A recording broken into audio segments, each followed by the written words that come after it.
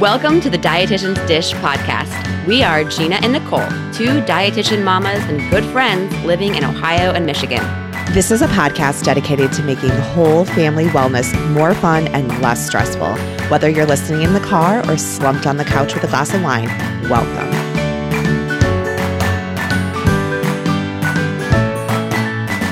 Hi, everyone. Thanks for joining us. I'm Nicole.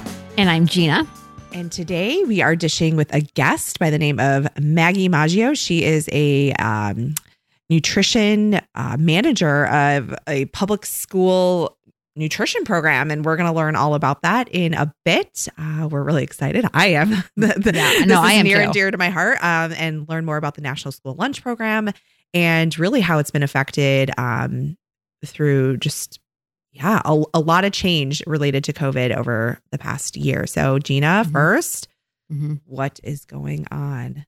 Yeah, not a whole lot, as I was saying before we got on here. I will say I do this often. I'm sure you do the exact same thing, Nicole, where I'll listen to a previous podcast episode and I'm like, why did I say that? Or I forgot to say, XYZ. Okay, so you had asked me on the last episode what my most memorable trip with Nick was. And I said, it was our trip to New York City that we took together. It was a road trip. We drove to get my brother. And the only thing I talked about was how my brother called him Ryan, who was my ex-boyfriend. Well, that was not the most memorable part of the trip. I just wanted to say the reason why it was so memorable. I'm just going to go ahead and recap that from our last episode, or at least add something to what I was saying, is that it was our first road trip. And I truly believe that if you can't find someone who is good on road trips, then that would not be my person. Like if someone is not enjoyable on an 8-hour road trip, I don't want to be with that person. I feel like that is kind of a telltale sign. So the trip there was awesome. He had been to New York City a dozen times. I had never been there. So I was a New York City virgin for sure. We've been there a couple times since then, but he kind of showed me around the city and really introduced me to a lot of places. He didn't know it real well, but he knew it well enough. We ate our way through that city. And then lastly, on his bucket list has always been to go to a Yankees game.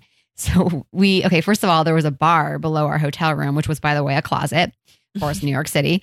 And there was a bar below. So we, of course, were there for way too long. The first night that we got there, ended up probably going to bed at like 2 or 3 in the morning, slept past when we were going to wake up. Obviously, I think we had our alarm set for like 9 o'clock to go to a Yankees game. I think we ended up waking at like 10:30. So we dashed to the subway, ended up getting on the wrong subway that went the exact opposite direction we were supposed to go.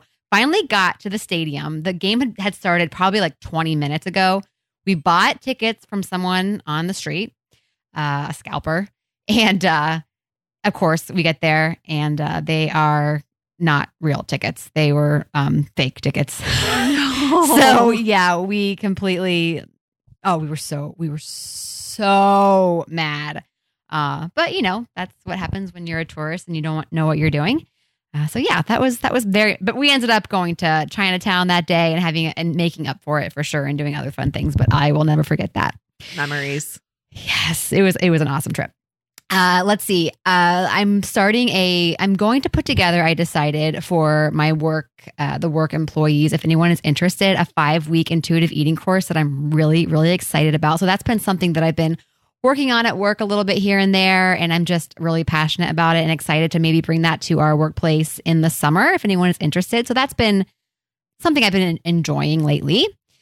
I started a spring/summer bucket list for me and the kids. That's been fun. Just kind of thinking of what we're going to do over the summer, thinking about all the places we're going to visit. I think right now, because I'm thinking in my mind, it'll be so much different than last year. It's like everything is open at this point. And I think it's just only going to get better in the summer. I shouldn't say everything is open, but I feel like what the future is bright and that most things, it looks like, will be open in the summer. So I am putting together this list and every time I add something to it, I just get more and more excited. Things to do, places to visit. I am pumped.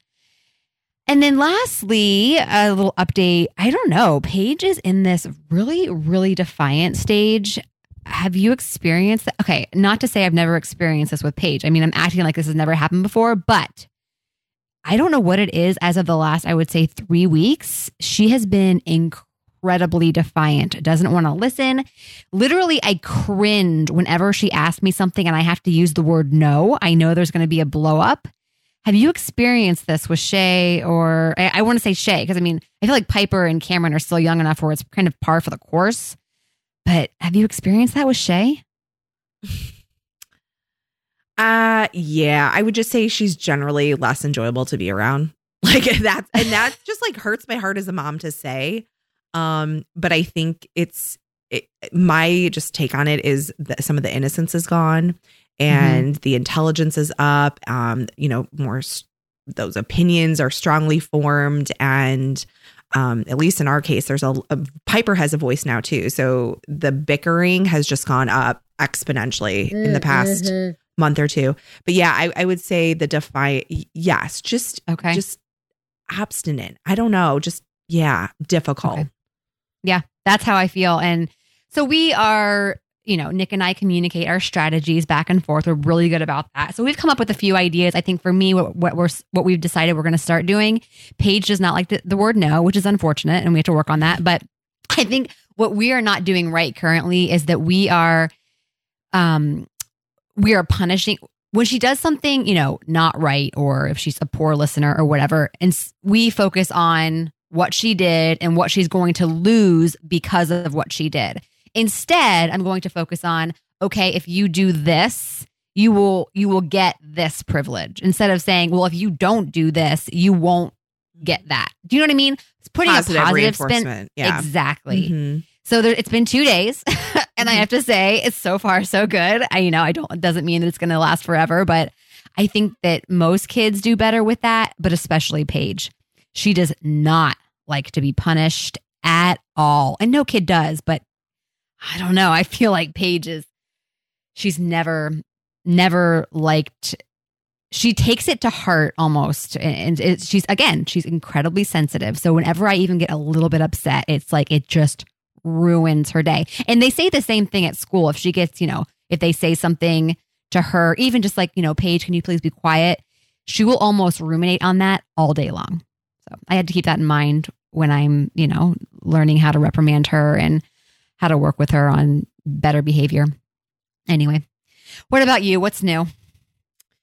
Yeah, not a ton. Kind of like yourself, things are opening back up. The girls are officially in tennis. It's just like a 4-week half hour, but they're in this sweet spot right now where they're in the same age bracket. And it was really cute. I got the chance to take them to their first tennis lesson because normally it would be at a time where our after school babysitter would take them because I'm still at work.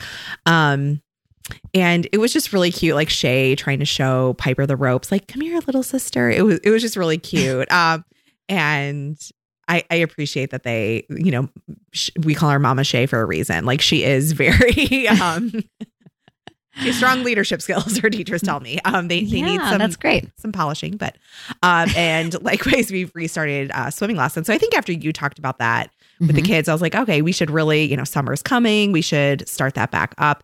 And then a couple of weekends ago, there was this free rink outdoor. And Gina, this is so funny. So you send the rink, I guess it's like a mini rink, but you send them a Facebook message that you want to borrow skates.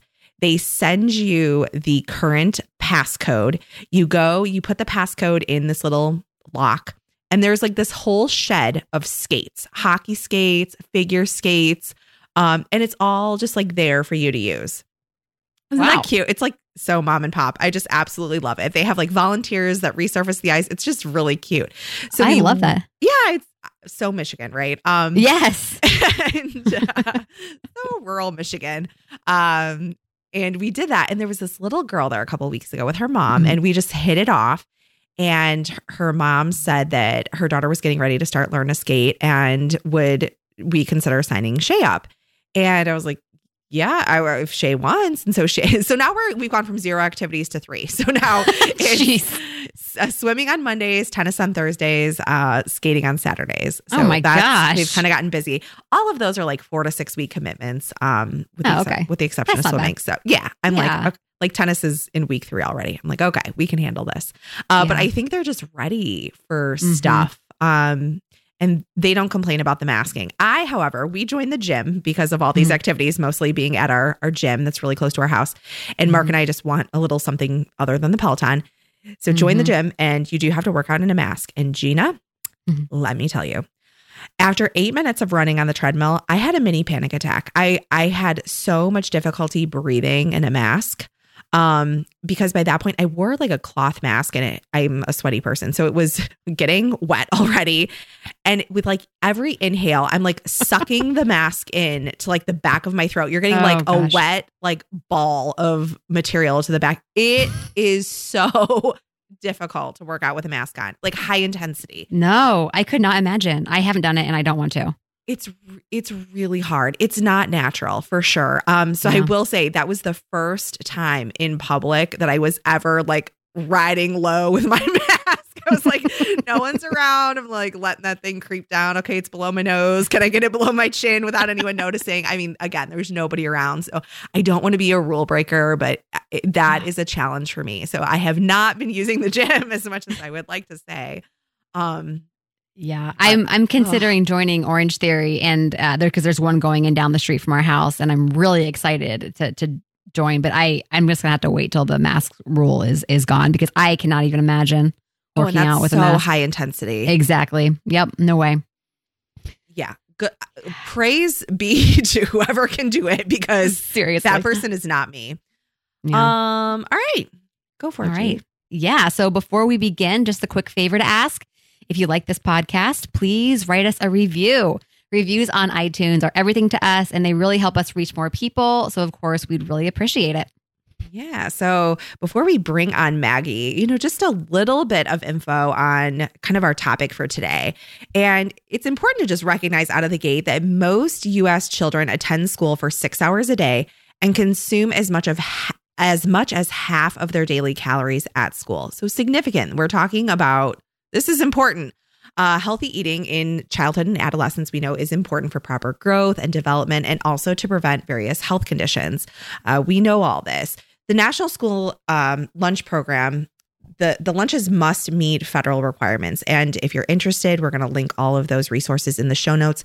They are extensive and very specific, and it really helps schools to guide decisions about the specific foods that they serve and the methods of preparation that are performed by the local school and school food authorities. The National School Lunch Program is a federally assisted meal program operating in public and nonprofit private schools and residential childcare institutions, providing balanced, low-cost or free lunches to children each school day. And so in 2016, just a stat, that was 30.4 million children served by the program. So huge program.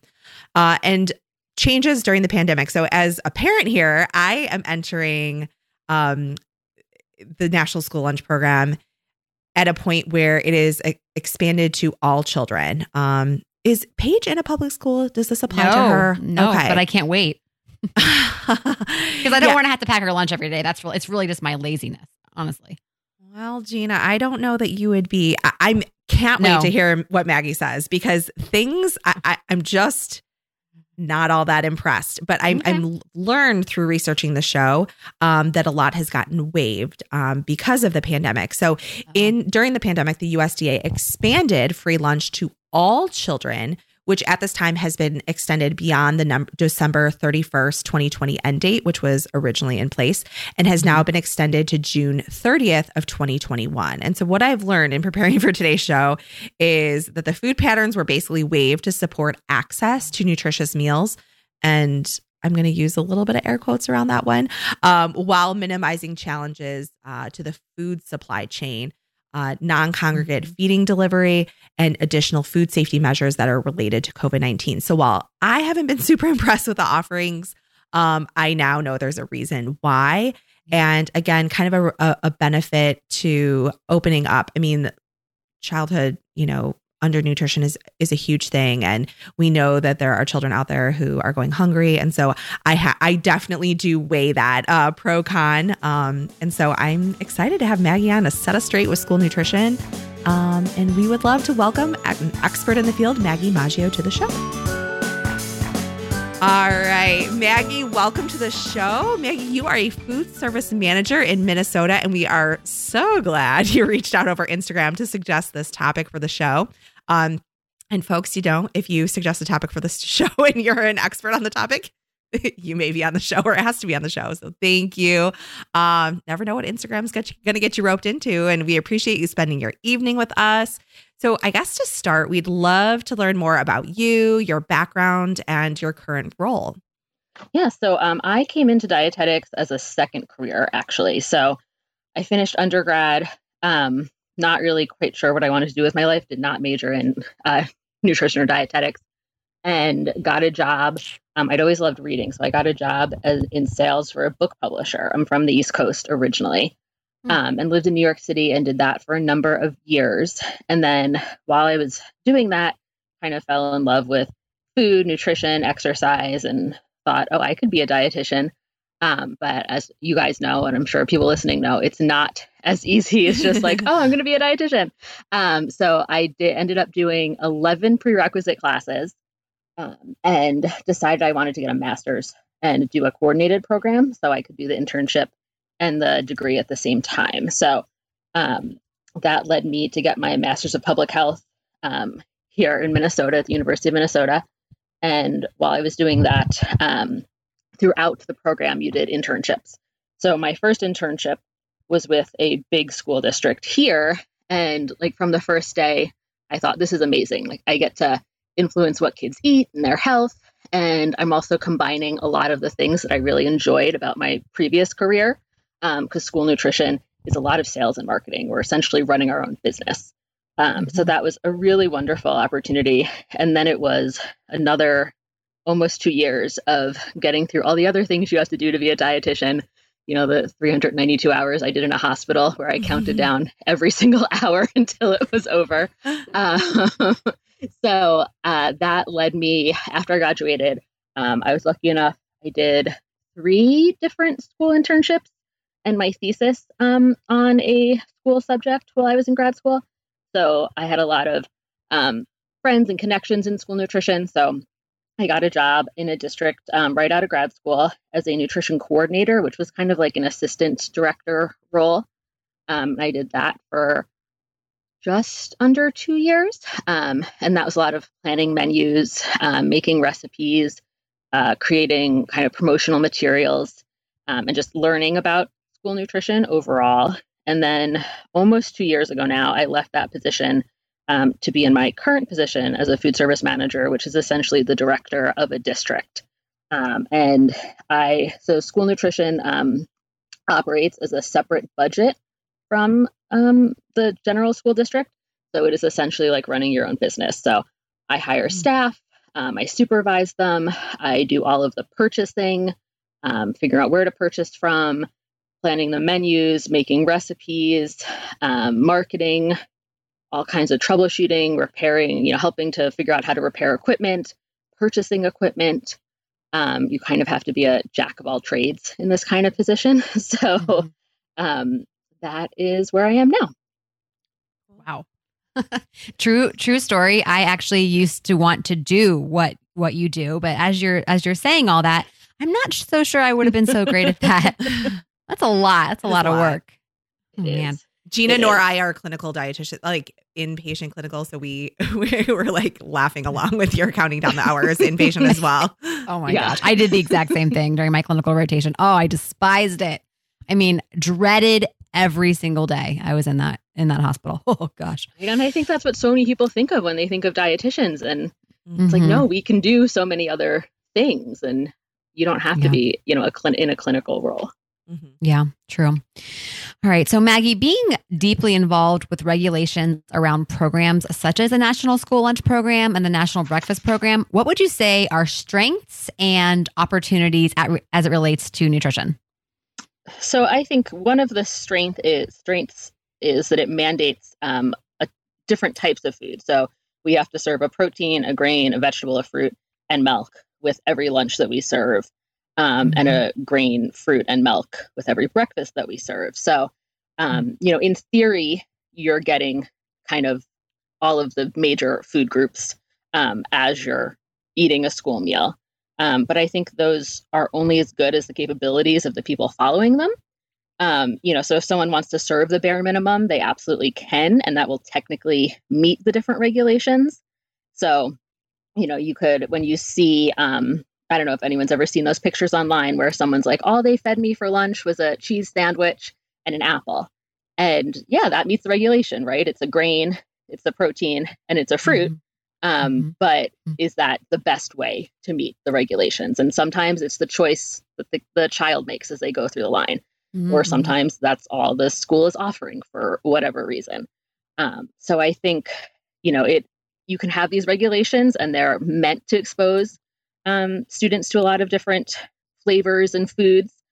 We have to serve all different types of vegetables normally. So they put them in these kind of crazy categories. So we have to serve a legume, a dark green, a red orange, an other, a starchy. Yeah, 5 of them. But you can also meet those, kind of just with, baby carrots and steamed broccoli. And it's not maybe as colorful or as interesting as it should be. So I think, strengths and opportunities are kind of what people make of them. Because there is a ton of opportunity. You can, offer all different kinds of foods, local foods, fresh fruits and vegetables, local proteins, local grains, which is a big thing that I try to do in my program that I run. And I think one of the reasons that it's a challenge is because the reimbursement we receive from the federal government is not very high. So there's kind of less of an incentive to go above and beyond because it's harder to pay for food that goes above and beyond. So there is a mechanism built in where you get an extra 7 cents of reimbursement if you serve those different vegetable groups that I mentioned. But 7 cents, we can all think of when we go grocery shopping. 7 cents doesn't really get you far. So, I think there is a lot of opportunity around the school nutrition programs as they exist today. But it can be really difficult to take advantage of some of those opportunities. Interesting. Okay. So my wheels are turning, but we'll get there. So what is misunderstood or remains a barrier to access for children? And can you tell us a bit more about subsidies for school age nutrition programs? So to me, the biggest barrier is the cost. So this is a really core belief of mine. I got a master's of public health, so public health is a huge interest. And I don't believe that students should have to pay for meals in school. I think meals should be free for all students. We don't ask families to pay for textbooks or technology in most cases.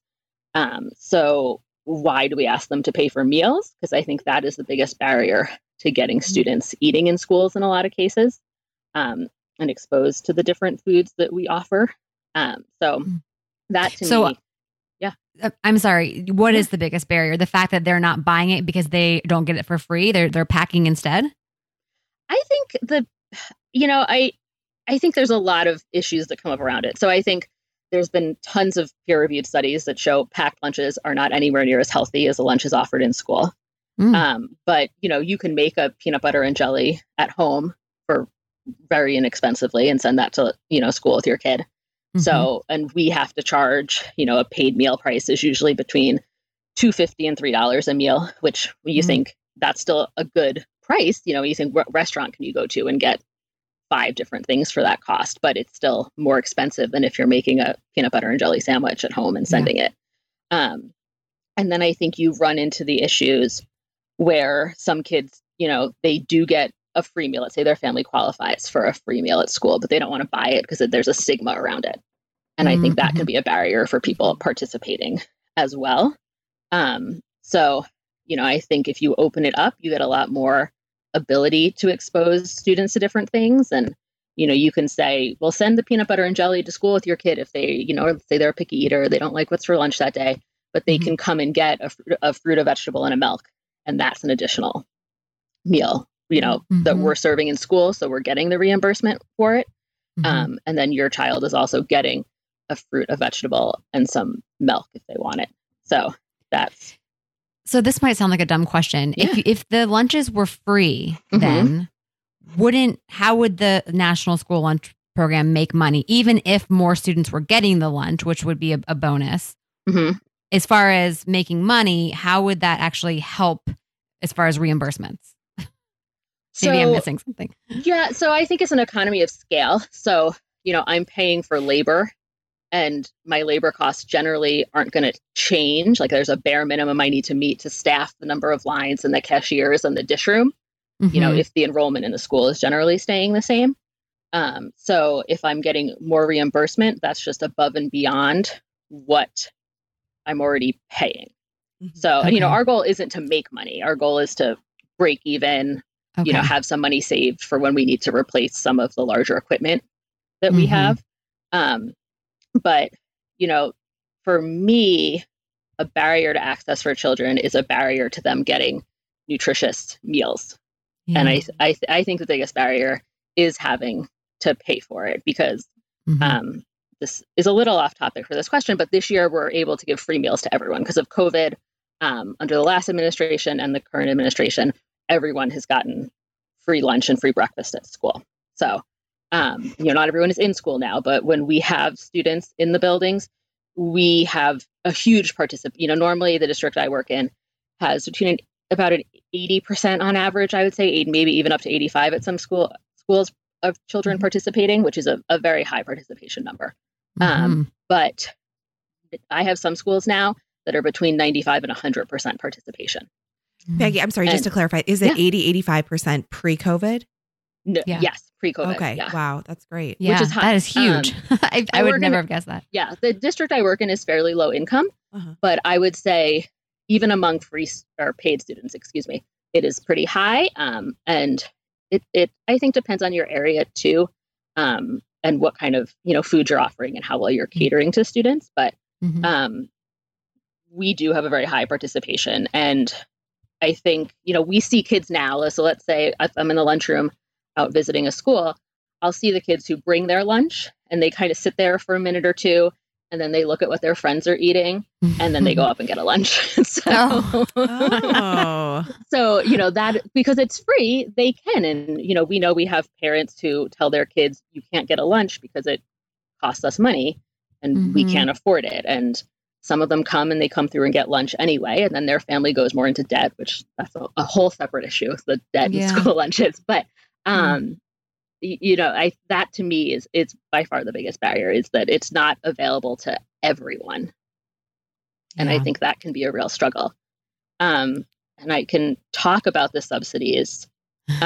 So it's a 3-tiered model, which I've kind of alluded to. So we get different subsidies, whether a family qualifies as a free family, a reduced family, or a paid family. So they qualify based on their income. And for free families, the family pays nothing. We're reimbursed. It's a range. It's about $3.50 to $3.60 for lunch and about $1.85 to $2.25 for breakfast. So it's not a huge amount of money. That's not buying, fancy foods or, paying anyone a lot of money to work in our kitchens or anything. And then in reduced, if a family qualifies for reduced, they pay a small amount and the district gets reimbursed less than the free amount, but still, a very healthy amount since their family's paying. And then paid families, they pay the majority and the district's reimbursed between 33 and 42 cents a lunch. So even if a family is paying for their lunch, there is still a subsidy on top of that for them. So I think that can be a common misconception, is that, I'm paying for this lunch, but the government is adding an extra subsidy on top of that. Okay. I think that helps answer my previous question, that I did not even know how that worked. So when you said, free lunches for kids, I didn't even understand how any money would come in. So that's helpful. Yeah. All right, good. Yeah, I know nothing about this. This is what I wanted to do for a long time ago, like 15, 20 years ago, but clearly I have not been keeping up. All right. So many people declare fresh is best and believe that eating fruits and vegetables is costly, which in some cases, it is. From the perspective of food service and the National School Lunch Program, can you provide some background on why frozen or canned gets used and how the cost of fruits and vegetables stack up against proteins, grains, dairy, etc.? So I think this kind of ties back to your original question about kind of the strengths and opportunities about school nutrition programs, because we can meet our regulations serving all canned fruits and canned vegetables, let's say. Mm-hmm. I could serve those day in and day out. And when we get reviewed by the state, in Minnesota, it's the Department of Education, but different states, it can be a different state agency. But when they come, they say, great, you're doing a good job. No problems. Here you go. So I think for me, it is not a challenge to serve fresh fruits and vegetables. I think that is not even a question of what you're doing. But I think it comes down to cost and staff capability. So fresh fruits and vegetables are almost always more expensive, and they take more labor time to wash and cut. And staff need to have the skills to process fruits and vegetables. And that is a huge challenge. So I have a cook who's worked for the district where I am for, I believe, 24 years. And the story happened last week. So the cook manager at her school, her direct boss, was in his office and heard this weird sound, and he's thinking, what's that? And he comes in, he's like, I think she's cutting celery, because she was cutting celery on a sheet pan and not a cutting board. So, so he walked out, and that's what she was doing. And he said, what are you doing? And she said, what do you mean? And he said, what are you missing? And she said, what are you talking about? And he said, you need a cutting board. And she was like, oh, I knew it sounded funny. So, staff capability is a huge part of it, because, I could get on a soapbox about this, but we're not training people to know how to cook in this country. In family and consumer science classes, those have been phased out in a lot of schools. There's nowhere for people to learn those skills, which I'm sure you guys have seen, in your work too. Mm-hmm.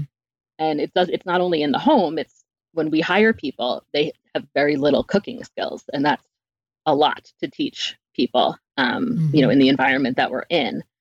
So I can say that those are our two biggest, labor is our biggest cost. Food is very closely our second biggest cost.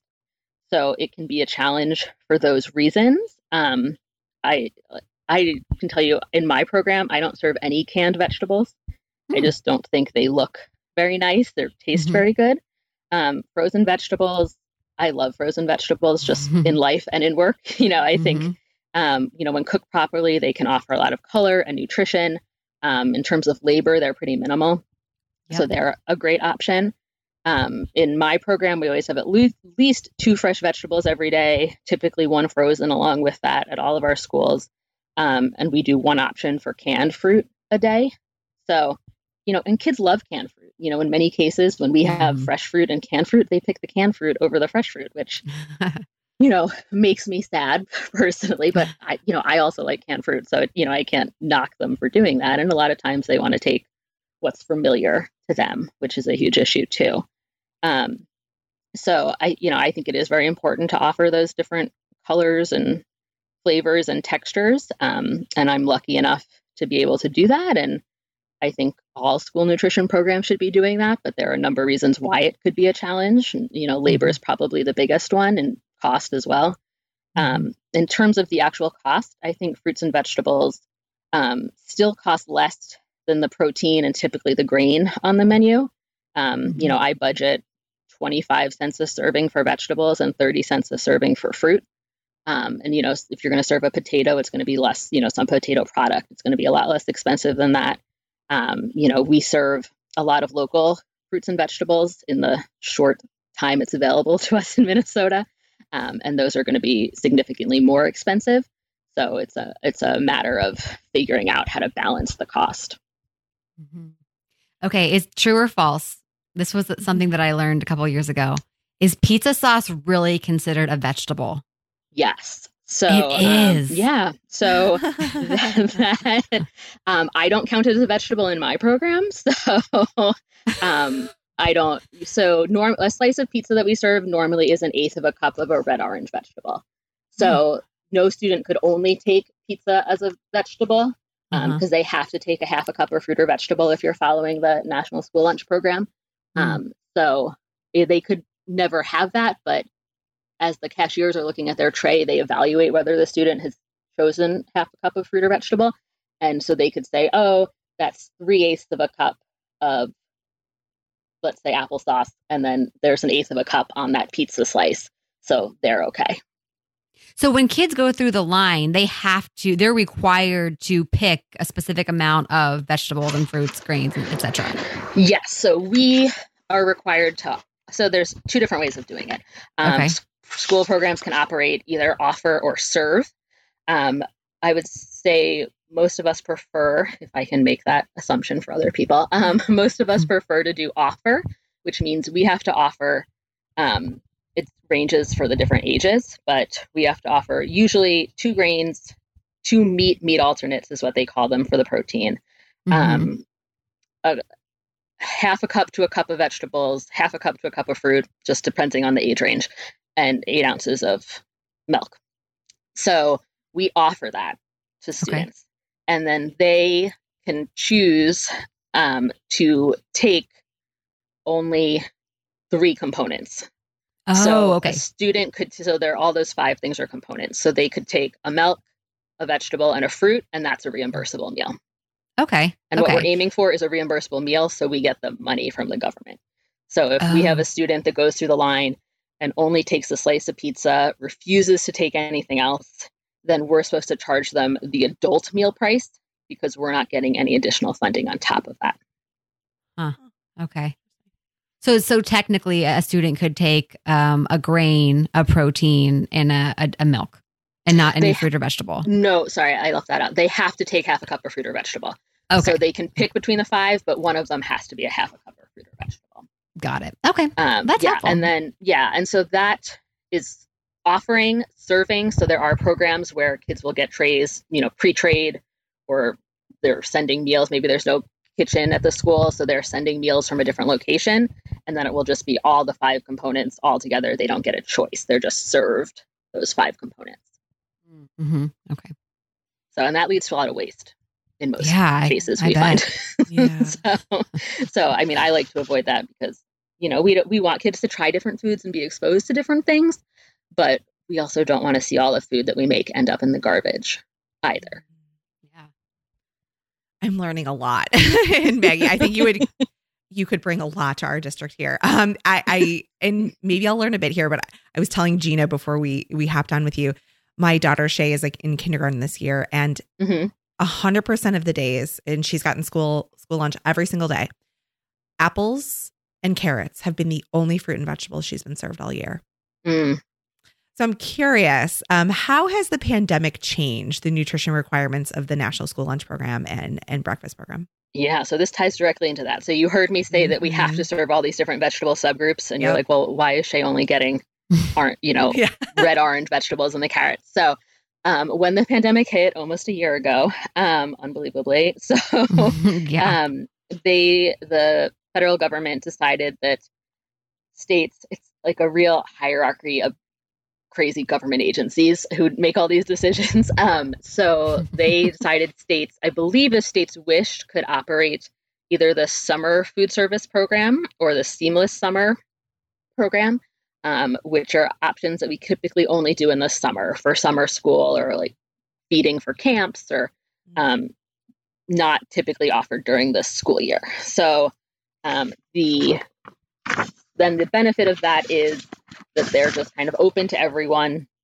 You just have to be 18 and under and you can get a meal. So when we've been serving food, we've done it a few different models just as the pandemic has, evolved over time.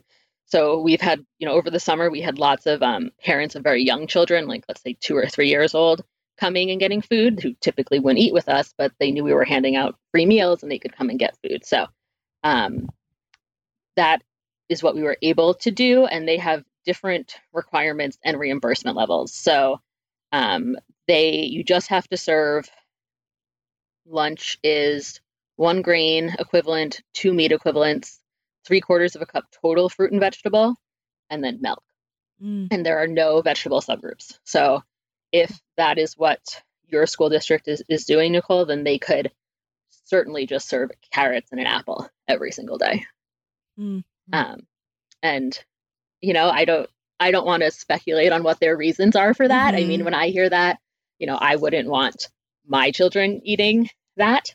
But I think, when we think of labor, have they had to lay people off? Were they feeding a lot fewer meals? What are their capabilities to start with? We've had extreme food shortages throughout the pandemic, just like, people have seen on the retail side. So that has been a real challenge. And some of the worst food shortages I'm experiencing now, a year into the pandemic. So for the last month or so, I haven't been able to get apples. So I'd love to know where your district is getting apples so I could serve some apples at least. So, I think everyone I talk to has been like, I've never heard of not being able to get apples. Like that's been one. Lots of fresh fruits and vegetables. We've had a really hard time getting a lot of shortages. So it's been a real challenge through the pandemic for that. So I don't know. There probably are some schools around the country who are still operating the typical national school lunch and national school breakfast programs. Maybe their kids have been in school for most of the time or all the time in some places, just depending what the policies are. But that's what we've been able to do. And there's just the one single reimbursement level. So when I kind of described how it was different under the normal national school lunch and breakfast, the summer feeding program, you just get a single dollar amount for breakfast and for lunch. There's no one has to qualify for anything. What about in your district? Are you guys doing a lot of the Shays stuff is all already packaged? I mean, nothing, even the sandwiches, it's like an Uncrustable or whatever they're called. Like everything is prepackaged. I'm assuming because of COVID. Yeah. So we've done a number of different serving models with COVID. So I had the issue where I had too much labor and the district was not laying anyone off, which I would never want to be in that position to lay off. That's a positive. I'm not saying that in a negative way.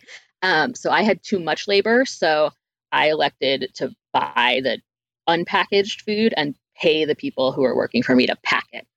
So this school year, we have done delivery to people's homes. So we have been in a distance learning model for the majority of the school year. We only started to bring students back into the building February 1st. And right now, we still only have pre-K to second back. First and second just started at the beginning of March. So it's been a slow journey to bring everyone back. So for our students who are there in person, they're getting a hot meal. So we serve mac and cheese. The school I was at today also roasted some broccoli and tomatoes with some Italian seasoning, which is one of my favorite recipes that we do because they just had that stuff in the cooler. So they decided to do it, which was great. Yesterday we served corn dogs. The meals, I like to say the meals we've been serving for the last year are not what I want to be serving because they've had to be pretty accessible to people, especially when we're sending meals home. But, we try to do some more of that scratch cooking that is our typical program. So we did make our own chili and we're sending that home in person. We're doing tacos, we're doing pizza. It is not prepackaged for the most part. We do serve an Uncrustable because kids really like them. Yes, they do. And I'm actually going to put that on our health halos episode, the opposite of a health halo. I truly think those get a bad rap, and I don't understand why. They aren't. If you look at the nutrition facts, they're actually not that bad. I give them to my kids, and I'm proud. Yeah, we serve two different sized ones. So we serve the little kids a smaller. It's 2.6 ounce, and the older kids a 5.3 ounce. The 5.3 ounce one is enormous. It's huge. My husband accidentally bought those. They are huge. And, oh my gosh! No, I had actually never eaten one until a few weeks ago, because I like the amount of peanut butter in them. Like, I love peanut butter; it's probably my favorite food. But it's just so much peanut butter in such a small pocket that I can't stomach it. It's unbelievable. I packed one for Paige once, and I think she took 2 bites. She's like, "Mom, that was way too big." You can't talk I don't know for like 15 minutes. It's like stuck to the roof of your mouth. You're like, come back in 10 minutes. I can talk to you then. It is so big, so big. Anyway. All right. So yes, I'm thrilled with this topic. I really am. So I know that President Trump made some changes to the National School Lunch Program. What will President Biden do as far as reversing anything that Trump did, or just any changes that he's going to make to the school lunch program on his own that has nothing to do with what Trump did? Yeah. So one of the big things President Biden has already done, which isn't directly related to school meals, but it is an opportunity for people who have children in school is he did this pandemic electronic benefits. So it's called PEBT. So EBT is like SNAP food stamp benefits for families. So he just signed this, I think within his first week or two in office at the end of January, saying that families whose children have been in hybrid or distance learning, even if they don't typically receive SNAP benefits, or can receive these a certain amount of money based on how many days their children were out of school. I think that will be helpful to a lot of families who qualify for meals, who maybe couldn't get to school to pick up meals, or, just didn't have access to it for the last few months. And that's backdated to September. So wow, not that's totally awesome. Related. Yeah, it's really cool. So not totally related to, what I do day in and day out, but it is something we've tried to share with our families who qualify in the district where I work. I think the biggest thing that a lot of organizations are pushing President Biden for are free meals for everyone. So that is a huge topic right now in the school nutrition world, because we've been doing it for the last year. And, many of us have seen how it's driven up our participation and how kids have had more access to food. So, I think most of us, and probably most people listening, maybe have never been food insecure and never experienced what it's like not to have a lot of food. But I know in my district and a lot, even wealthy districts, that there are a lot of kids who don't have enough food, who you don't realize it. Like I've talked to kids while they're in line for meals and for breakfast. Let's say I have to fill in and serve breakfast at a school, and they're saying, "Oh, I'm so hungry." And I just try to say, "Oh, really? Did you have dinner last night?" And they say, "No, I didn't get to eat since lunch yesterday." And that's a really common thing that I hear. So I think just opening it up to everyone would make a huge difference in kids having access to healthy foods. So Trump did walk back. Oh, sorry. Oh, no, go ahead. Okay. I was going to say Trump did walk back a bunch of Obama era regulations because Mrs. Obama was pretty well known for all of the work she did with school meals. So those were related to sodium, whole grains, fruits and vegetables. But actually, even before Biden became president, I don't remember who took it to court, but a judge overturned what Trump had loosened because he said that the USDA, who is our funder for our programs, did not do the proper public hearings or public comment period, I think, to get those done. So those are still in place. So the sodium, it's a tiered system to reduce the amount of sodium. So I think by 2025 is when they have to be in place. We do still have to serve whole grains. Those have been loosened. And we do have to serve those vegetable subgroups. So I tried to look in to see what President Biden has been planning, and I really didn't see much. His Secretary of Agriculture, Tom Vilsack, is the same person who was the Secretary of Agriculture under President Obama.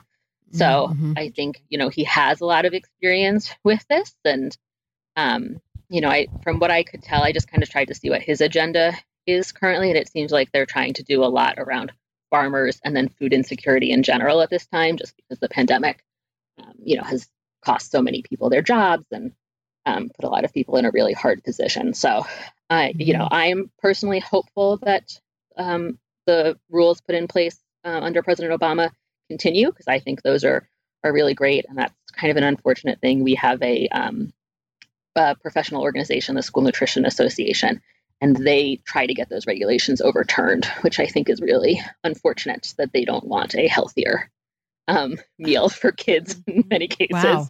Yeah, it's politics are challenging. Oh my gosh, yeah. So, I hope those continue to be in place, and then I hope there is a real looking at whether universal meals, free meals for all is really a viable option. I know I was listening, one of my favorite podcasts is called The Daily, and it's just kind of world news, but it is the episode this morning talked about a $1.9 trillion stimulus package. And it's going to the Senate. I believe there was mention of the National School Lunch Program. Don't quote me on that, but it was very encompassing of a lot of different just areas of aid and relief and help and vision. It was very interesting to listen to. So I wouldn't be shocked if that pushes forward. That's exciting. Yeah. Yeah. And there's benefits too. So when I say free meals, we do a lot of paperwork. Like I employ someone pretty much just to process free and reduced applications and collect debt from families, unfortunately. So the amount of money it would save us in terms of those things is enormous as well. So there are other benefits besides just giving students free meals, which I think is, wonderful to have more access to food. But there is a nice savings, kind of on the back end as well. Mm-hmm. Well, we didn't talk about it, but I think it just normalizes everything. It removes the stigma because, like you said, when it's available to all, people take advantage. Gina was saying before you hopped on again, she was like, I can't wait for, if Paige has this as an option. I mean, you were saying, Gina, like you would take advantage. Oh, yeah, absolutely. I'm so sick of packing lunches. Bring it on. One of the best parts of my job is we get to eat for free. And, I think this is true of a lot of dietitians who work in food service. It's just included in your job. But, I save so much money not bringing my lunch every day. And it's so convenient. Like, so to me, I'm like, everyone needs to just take advantage of it. Why wouldn't you? Yeah. But here's the thing. I think, and I live in a rather affluent suburb, I would say, and I feel like, because you even mentioned where you work, it's lower income, and I guess and maybe in some regards, I'm not surprised that 85% of the students are taking advantage, because I think there's a huge stigma. There is a huge stigma that school lunches aren't healthy. So, the parents here are like, no, I'm not feeding my kids that. And I'm not just saying because it's an affluent neighborhood, but I do think that makes a difference. People, mothers, fathers, think we can do better than the school lunch program. And I've had that thought too, truthfully. Yeah. I think it's gone through my mind too. Like, I think that I'm just going to keep packing lunch for Paige. I don't want her to eat the school lunch program. But when I really think about it, it really, I enjoyed it as a kid. I turned out fine. I enjoyed it a lot. I really, really loved when I could buy my own lunch, and I took advantage of that. My parents loved that I could do it too, for the very same reason I'm going to love it. And I think you just have to learn and educate yourself, just like we're doing now. I think it's so helpful what you're telling us. Yeah, I'm glad. And Maggie, you as a dietitian, I assume you listened to the show before being on, because you reached out to us. So as you are probably not shocked by, we have a ton of dietitians to be, who listen to the show. So tell us a bit more about the role of the dietitian in school nutrition programs. Yeah, I think you did at the beginning, but anything to add to that? Yeah. So I think it can be very different between districts. So, there are some large districts that employ, so my district office, so I'm a district office employee, I'm like on the administrative side. So it's me. Actually, in the last week and a half, I brought on someone to help me with stuff, another dietitian, actually, because it was just so much to handle. And then an admin assistant who mostly just processes our free and reduced application and pays bills and, that kind of office work. So but there are some districts where, there are, let's say, 20 to 30 people in the district office who work for the school nutrition program. And in those cases, usually there is one dietitian, and maybe there are other dietitians, but there's typically one person who's the dietitian who handles kind of all the nutrition stuff. So, meeting the nutrition requirements, making special diets, because we do have to, if a child has a special diet that's approved by their doctor, then we do have to meet those requirements for the child if they choose to participate in our program. So that can kind of be one side of the dietitian in schools. Because I work for a smaller district, I kind of, like I described at the beginning, I do everything, and my job has a lot of business aspects to it. So, I would say I don't focus a lot on nutrition necessarily, just because I'm doing budget, I'm supervising staff, and then making menus has now fallen to this other person that I've hired. But, to me, the nutritional quality of what we serve is very important. So that's always something that I keep an eye on. The meal patterns that we follow are their own thing. I don't think a dietitian, if I said, walked up to any dietitian or asked you guys, what are the other vegetables in the school nutrition program, like the other category, you wouldn't have any idea what the answer to that question is. Maybe potatoes. You learned it for the, those are starchy. Darn it. What is other? Cauliflower, green beans. There's probably like 20 or 30. I'm trying to think of. Celery, I think, falls into other. Okay. Green peppers are other. So yeah, it's random. Maybe people learn it for the RD exam. I can't remember if that was on the RD exam now. But it's, I don't necessarily think your that knowledge transfers being a dietitian. No, I clearly. So but what could I tell you about putting someone on a feeding tube? Like no one wants me giving someone a feeding tube. Even when I had to do that in the hospital. So I mean, I think RDs are an important resource in schools. So a lot of times when I'm challenged on something, whether it's by a parent or other school district staff, one of the school nurses, they'll say, it's not healthy that you serve Trix yogurt. So we serve Trix yogurt. And I say, okay, why not? And they say, there's so much sugar in it. And I say, okay. And so my favorite thing is to look at the Trix yogurt and say, oh, I can't remember off the top of my head how much sugar it is in, but it's very little. It's like under 10 grams. And I say, well, this Trix yogurt has, let's say 10 grams of sugar. Like, what's your favorite kind of yogurt to eat? What do you eat for breakfast? And they'll tell me. And I say, oh, well, that has about 20 grams of sugar. So, I think I kind of carry more weight because I'm a dietitian. And I can certainly have better interactions with parents and nurses about special diets, about those kind of different things. And, the district has used me as a resource. I've taught staff development classes to teachers on healthy meal planning. I've presented to the family and consumer science classes. I'm on the district wellness committee. So I think that helps to carry some weight. So, I mean, that to me is the important part of a dietitian in a school nutrition program, is just to have that knowledge. And I think a lot of people still don't know what dietitians do just in every aspect of being a dietitian. So, I think it's helpful for people to hear that and learn about that. All right. Maggie, what are some major hits and major misses on the menu generally, maybe in a typical school year? Ooh, so this is a good question. I think it's heavily district dependent. So the district I work in is very diverse. So we're only about, I think, 16% white students. So we have a very diverse population of people from all over the world. So I think our students maybe want different meals than, if you went into rural Nebraska, let's say, and it was, 98% white students who maybe grew up on meat and potatoes. So I think, it's going to be very different by district. Our students really like, I would say any kind of like crispy chicken is unfortunately the answer of like, what is the biggest hit? So I'd say probably the biggest hit that we served last school year, something new, was a crispy chicken drumstick. Oh. So, and I love this product because I think, it's a whole muscle chicken because it's on a bone. So yeah. I think it's great when we can serve whole muscle chicken, dark meat, but dark meat is great.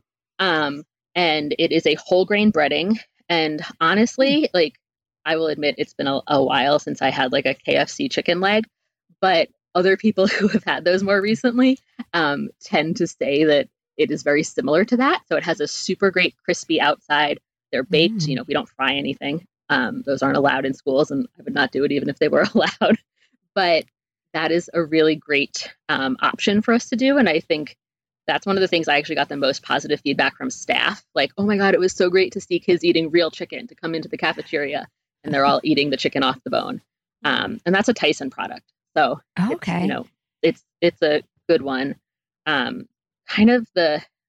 We have a school garden in the district where I work, and they grow tons of stuff. Really into like things I've never heard of before. And anything that we serve that we say comes from the school garden, kids go crazy for. So we'll make kale chips from the kale that we get.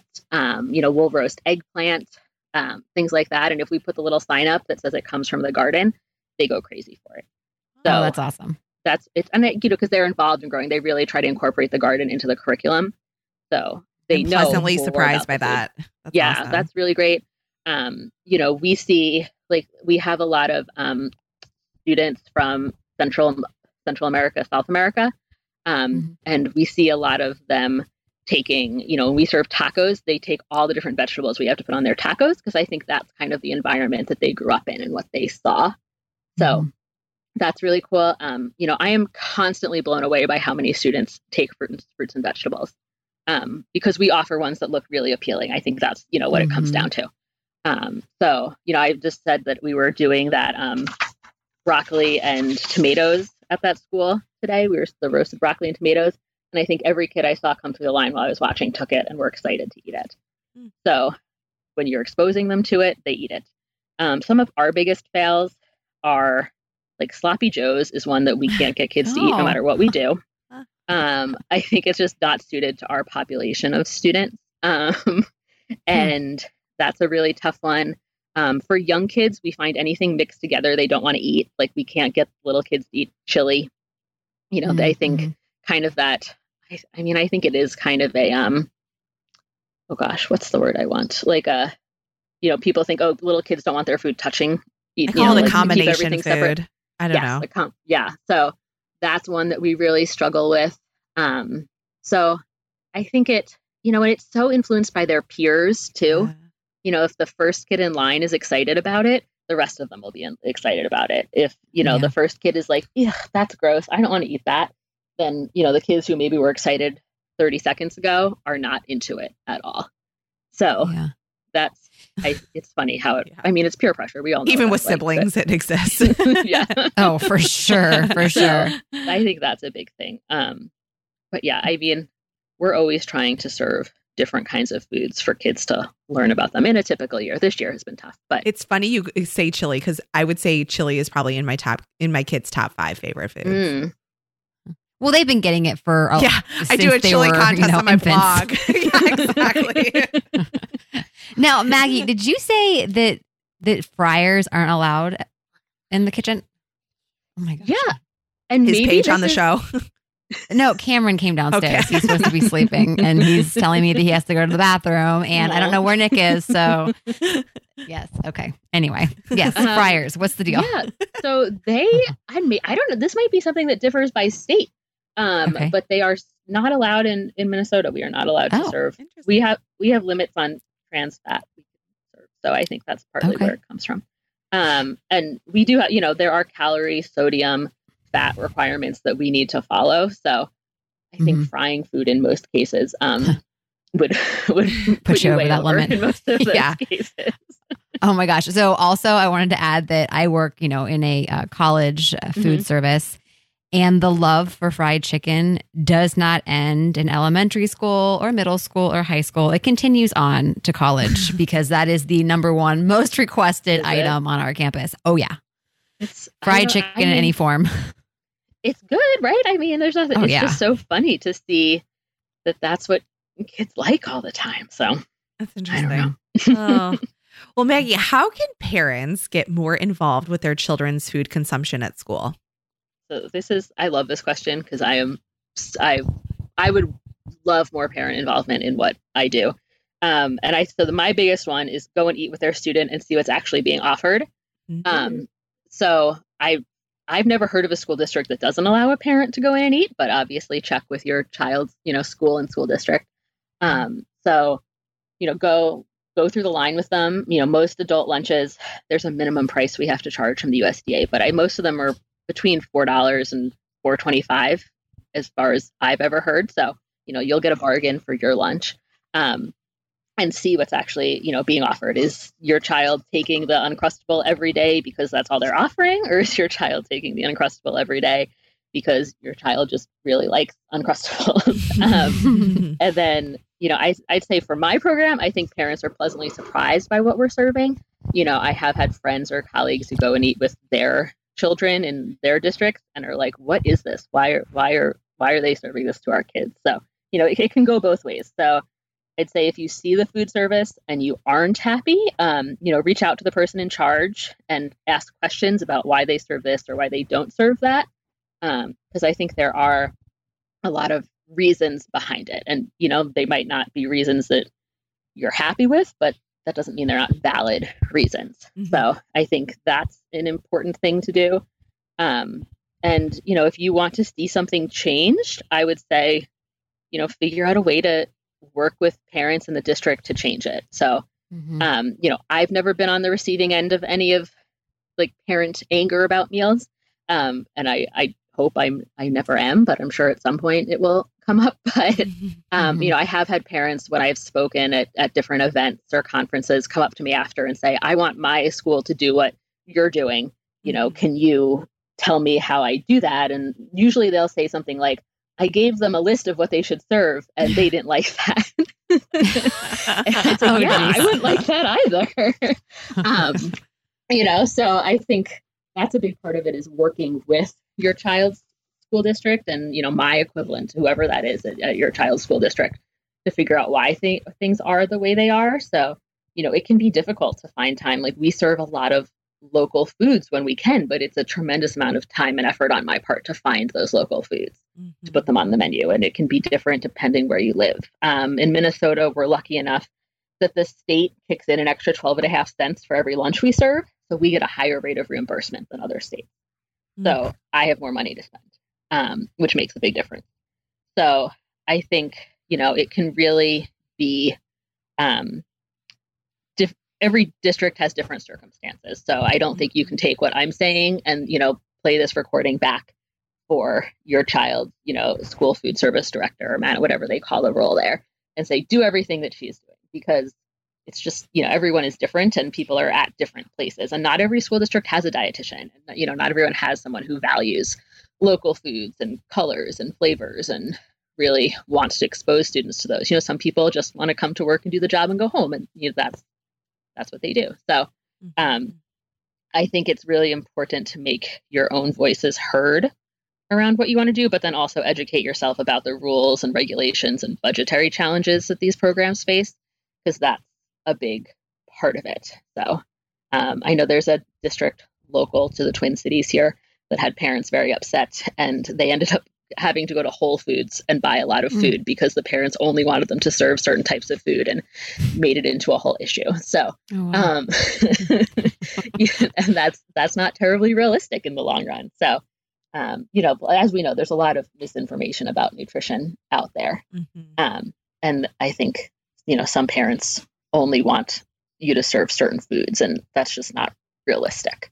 So I'd say the more you can go and see it and experience it, the better what is actually happening. And then the more you can work with people if you do want to see it changed. And for me, I'm going to wait till post-COVID to judge the quality of the food, I think. I would definitely do that. Yeah. I mean, we're bringing all students back in a few weeks, all grades finally. And we are going to primarily serve frozen vegetables, because we have a lot of frozen vegetables through our USDA commodity program. And it hurts my heart, but that's what we have to spend right now. We've been losing money all year, so that's what it is. So I would not want anyone to be judged based on their COVID meals. So it's fair enough. Maggie, thank you so much for your time, for coming on the show, for sharing your knowledge on the subject Gina and I know nothing about, clearly. So please, for our listeners, tell us all where we can keep up with you after the show. Yeah, so I don't have a huge professional social media presence. I kind of, as much as I love my job, and hopefully that's come across, I do like to leave my work at work in many cases. One of my hobbies is quilting, which is great. So if anyone wants to follow me on Instagram and see some stuff, my quilting Instagram is, it's navy striped stitches. Oh, okay. So, you can follow me on there. But otherwise, that's really the only place that I live online at this time. Perfect. Hey, that's great. More time. Do you for everything sell else. your quilts? I don't. It's very expensive. So if I was to sell one of the quilts I made, it would probably be like $800 or $900. Just with the amount of fabric and time and effort that goes into it. So it's not, I think a lot of people make quilts and then try to sell them, but it's not a very lucrative business if you really value your time appropriately, in my opinion. It just reminds me of that book, The Berenstain Bears. There's one where Mama Bear becomes a quilter and she sells all of her quilts, and she does it overnight. Basically, she puts up a shop and she has like 20 quilts out that are for sale, and so it's not that easy. Yeah, no, no. I mean, it's a great hobby. I love it, and when I first started doing it, my mother's a quilter, and I thought, quilting's like for older people. And then my mother was like, no, there's all these younger people that do it. It's called modern quilting. And I looked and I was like, oh my gosh, that's amazing. But it's something, I give away to friends and family, not try to do for money. And your dog pops up on here too, it looks like. Oh yeah. My dog is my child. Yes. So is one ear bigger than the other? No, they're the same size. Okay. This one picture, I'm like, that's really cute. It's just the she angle. Has huge ears. Yeah, she's funny. She's in her Halloween costume, I assume, is the picture you're looking at. So my gosh. Check her out. So, check her out. Check Maggie out. Yeah, anyone is welcome to follow me on there. Learn about quilting if you don't know about quilting. There'll probably be some gardening popping up on there. I joke that I have like only hobbies that 90-year-olds have, even though I'm 35. So there is nothing wrong with that. I love it. Well, Maggie, thank you so much. We really appreciate you coming on the show. And keep in touch on Instagram. All the good stuff. Yeah, thank you guys. All right. Thanks, Maggie. Take care. Bye, Maggie. Bye. All right, Gina. Mom win, favorite new product or recipe? Yes, favorite new recipe. I had asked, I've always been looking for a good turkey burger recipe. I've made a few here and there. I have found that I don't like turkey burgers that have the extra lean turkey meat. They're just way too dry. No matter how much oil you add or avocado or whatever, I just don't like them. Because once you add all that, you almost negate the purpose of buying the extra lean turkey, right? Mm-hmm. So I still buy the lean turkey because I think that even when you get, there's no percentages, so it's a little bit confusing. I think even if you get like thighs and breasts, it's still leaner than beef, for example. So anyway, I'll buy the darker turkey burgers. I added feta and chopped up sun-dried tomato, which I actually might do sun-dried tomato paste next time.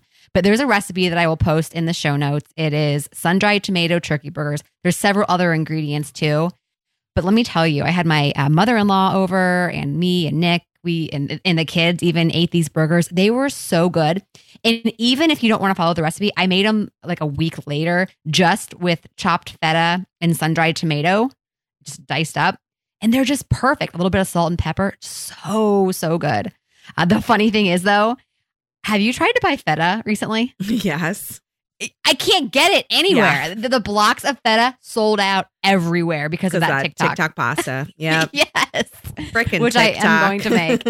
Yeah. Clearly everyone else is trying it, which I mean, why not? It looks phenomenal. So, but yes, feta and sun-dried tomato, a little bit of salt and pepper. If you want just to try the recipe, there's some more ingredients in the recipe as well.